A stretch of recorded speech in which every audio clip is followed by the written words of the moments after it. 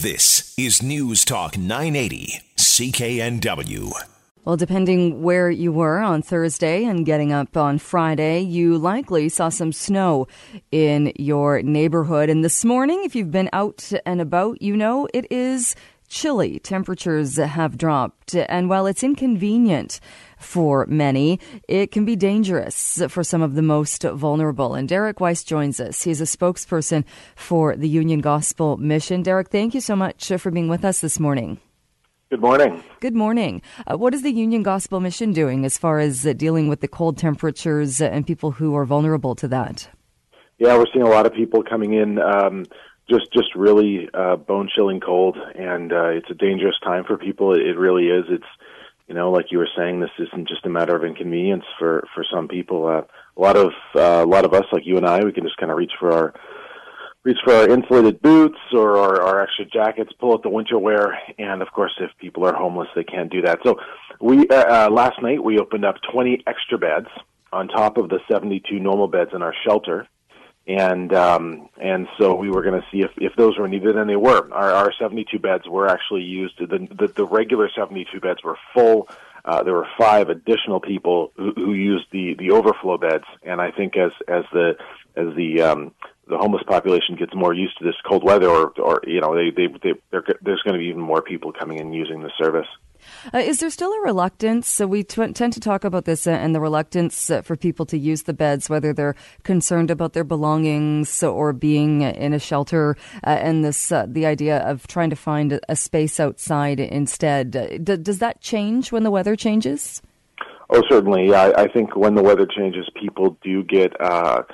Obviously, that's motivation. You know, I mean, it's sad, but it is motivation for some people who are more concerned about their belongings. Sometimes they have mental health issues; they're not sure. So, you know, we try to create a good environment, and other partners out there try to create a good environment as well. And you know, there are options. A warming center was opened at Britannia, so Britannia Community Center. So there's an option there where people are welcome with more of their belongings, and then other people actually prefer shelters where carts and pets aren't allowed, because then there's less chance of you know, critters or bed bugs. So, you know, there are options for people depending where they're at, and then ultimately, of course, we want everybody who comes in contact with us and with partners as well to have a chance to see what their next step is to stepping out of homelessness completely. And does that change at all as far as people that not just there for shelter or not just there for a bed, but do in fact then go on and try and find ways to stop being homeless and to get help? Yeah, for sure. I mean, we have case managers, and we work with people who anybody who wants help, we will get them help. So for some people, that's drug and alcohol recovery.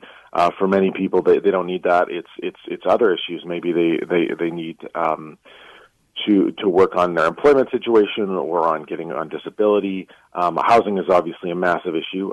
Anybody who lives in Vancouver knows that, and so getting people into safe, secure housing as well is critical and very difficult, but we have case managers who will work with all that. And this time of the year is a time when a lot of people wake up to the reality of that. Especially this year, we know there's a lot of new homeless as well, a lot of people who have never been homeless before, and people who are entering homelessness. And so as they face their first winter homeless, I think it's going to be a key time to reach out to them and connect and help them move on. And do we know that because of the homeless count, or how do we know that? That's right. Yeah, there's in the Vancouver's recent homeless count, it was showing there are people continuing to enter homelessness, while we have while governments have been creating supportive housing and social housing.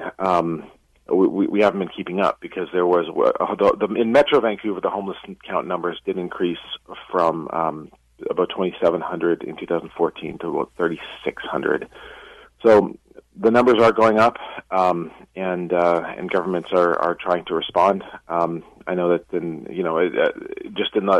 in terms of keeping people safe last night, it was very encouraging to see that a lot of these warming centers have been opened around, and of course we opened our extra 20 beds, and so we're trying to keep people safe, warm, and dry.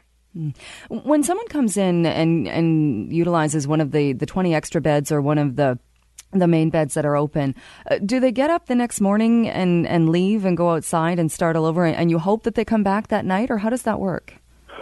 Well, we have a system wherein when a person gets a bed, that they can come back to that bed, and they have that bed guaranteed for 2 weeks.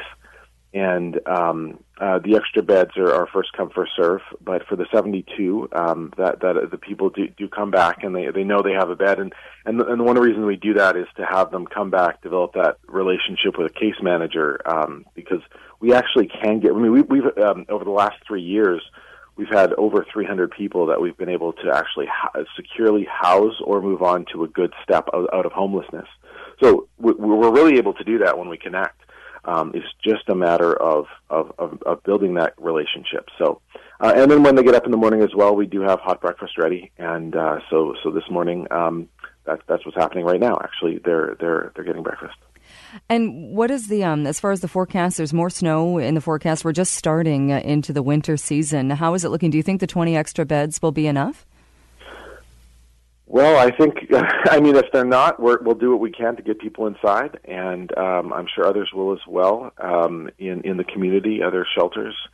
And, what we can really use is for those people who are outside or who won't come inside, and people who are out during the day or other times. We can really use donations of warm gloves, boots, shoes, long johns, hoodies, anything that you would take camping with you to stay warm if you were trying to camp this time of year. We'd love donations of that at 601 East Hastings, and I'm sure our partners would as well. And can people just bring them by and drop them off? That's right. Yeah, if they're new or gently used, and you'd wear them yourself if you were going out camping somewhere. That's the kind of stuff we're looking for, especially large and extra large sizes. Those are very useful and could really help someone. I mean, it could possibly save someone's life, so it's deeply appreciated. And you mentioned, too, other partners, because we're talking to you with Union Gospel Mission, but certainly not the only group out there. It does seem, like you said, with the need increasing, I would imagine every organization or agency that helps people who are homeless, they're feeling the squeeze or feeling the need to do more this year as well. That's right, and so there's temporary shelters that are opening as well, and so the Salvation Army, Atira, the City of Vancouver, certainly lots of great groups are all pitching in to make this effort work.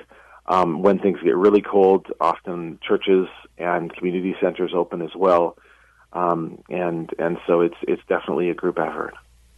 All right, Derek, we'll leave it there, but thank you so much. I know it's a busy weekend for you. Thank you so much for taking a few minutes to chat with us. I appreciate it. Vancouver's News, Vancouver's Talk. This is News Talk 980, CKNW.